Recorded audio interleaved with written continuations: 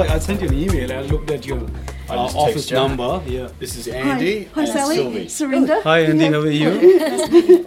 Surinder, tell me what you do here at Dookie. So my role at Dookie is both for teaching, research, and also engagement. Engagement not only in the Goulburn Valley, but also because with my background, because I worked in India, I worked in the United States, and now at Dookie. So I'm actually collaborating internationally as well.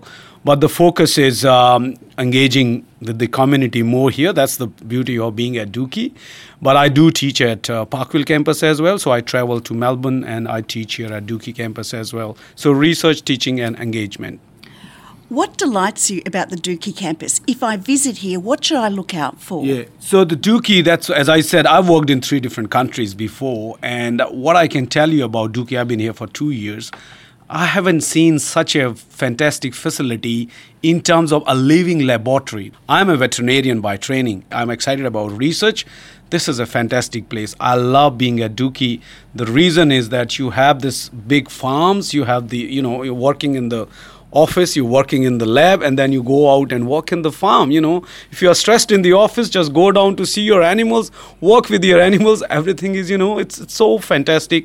And I think that's what our students are loving here as well. And that's why they tell us that it's easy because I can talk to my lecturer and then I go out and see in the farm what I learn in the class. I can take it back to the farm and actually it's applicable. So application is the big thing that is here at Dookie we are working at. The applied part of our research, that's a really good place to be at Dookie.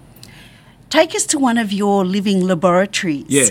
What will we see? Yeah, so right now at the sheep facility, so my major focus on sheep is obviously, as you know, with the climate change and global warming. So I'm looking at how can we develop a more resilient and, mitigation strategies to deal with these increasing hot days, increasing environment, especially for sheep.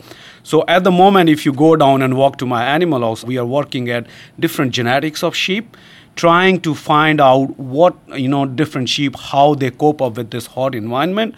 Is there a possibility to select a sheep which is more tolerant to heat or which is more adaptable? And also we are focusing on some nutritional strategies because the heat is not only the environmental heat, actually it also depends what the animals are being offered, what production level these animals are, what is their ability to get rid of that heat. So we are looking at 3 things, the genetics, and then we are looking at nutritional mitigations, and then we are also looking at the physical modification of the environment that we give a better environment to these sheep to deal with the heat. If I'm a new student to sheep, how do I tell if a sheep is feeling a bit too hot or if a sheep is comfortable? That's a very good thing. So what we are showing here is that when a sheep, it's exposed to the hot environment, the first thing you will see, the respiration rates goes up. So students can clearly see a sheep panting like a dog, and then also you see the uneasiness in terms of you can see open mouth panting. Also uncomfortable in the sense that they won't be eating if you offer food, so they reduce the feed intake, which is the defense of the animals trying to reduce the heat because, as I said, more they eat, more heat they produce. That's called metabolic heat. So the first response of the animal is they reduce the feed intake. And that actually reflects in their production. And that is why the production goes down when it is hot. On Dookie Day, what will we be doing? Can we feed the sheep? That's on the farm, but actually at the main campus here, we will be displaying what sort of work we are doing in terms of with the sheep developing a more heat resilient or climate resilient system. So as I said, we will be displaying on our sheep precinct. We will have on farm what is happening on the farm, like different types of genetics that we are looking at. We will be looking at nutritional strategies. We will have some of our research on display, and not only display, we will be interacting with the people that what kind of research we are doing.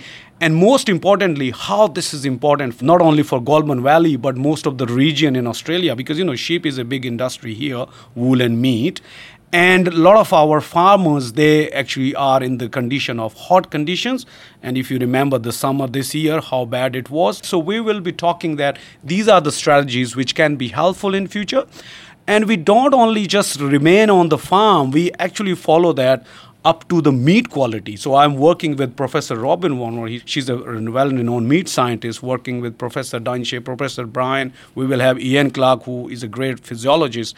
So we have physiology, nutritionist, and then meat science together, because we don't just look at the sheep on the farm, we actually follow the sheep from the farm up to the meat processing facility, and then also meat quality. And we will be displaying that. That's why the theme of our precinct is from paddock to plate, because we are looking at the sheep on the farm, and then we follow them all the way through the processing facility. We actually then assess the meat quality and also the cooking quality and the eating quality. And one of our researcher will be doing that here. So if you come, you might get to taste some of the lamb, which is dry aged versus wet aged, which is a new practice we are developing. Tell me more about sheep meat, the dry and the wet process you mentioned. Typically, right now, the wet aging is generally utilized, but one of our researcher, Melindy, she's running a project which is in the industry, MLA, Western Australia. Their dry aging they are trying is basically mostly for the merinos, which are of not the lambs, the older age sheep. Can we improve the quality of that meat in terms of adding more value to those animals which are not typically for meat? They are more for wool. And in Australia, if I'm not wrong, 70% population is merino. So if we can improve the value of that meat, I think that's a fantastic thing. So this is a very good research project that Melinda is running, and she will be on the site on that day, and she will be explaining. And actually, you can test yourself how good is dry versus wet-aged lamb meat products.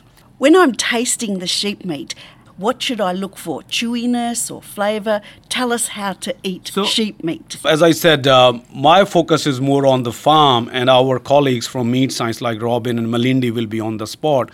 But most importantly for dry aging, as I said, because we are looking at the older age animals, tenderness is something that we want to see here, because that's the whole point of aging. It is expected to be more tender than, usually you'll see it. Can't wait to eat some tender sheep meat. What's something that you learnt about Dookie that you love to share with people who aren't from Australia? If you really look for an Australian experience, I would say Dookie is the perfect place, because you can to explore the Australian farms. You see here we have dairy farm, we have sheep farm, and then if you just drive 20 minutes to Shepparton, the horticulture farms, the beautiful farms all around here, and then you get to experience the actual, the countryside. I started in Melbourne. When I came to Australia first, I was in the city. I was like, oh my, all the cities are, but come to the real experience of Australia, which is in the country, and Dookie is a perfect place for that. And then you get to see the technology. For example, the dairy here, robotics dairy, that's a lot of things to explore. Surinder Chauhan, thank you. My pleasure. Thank you so much.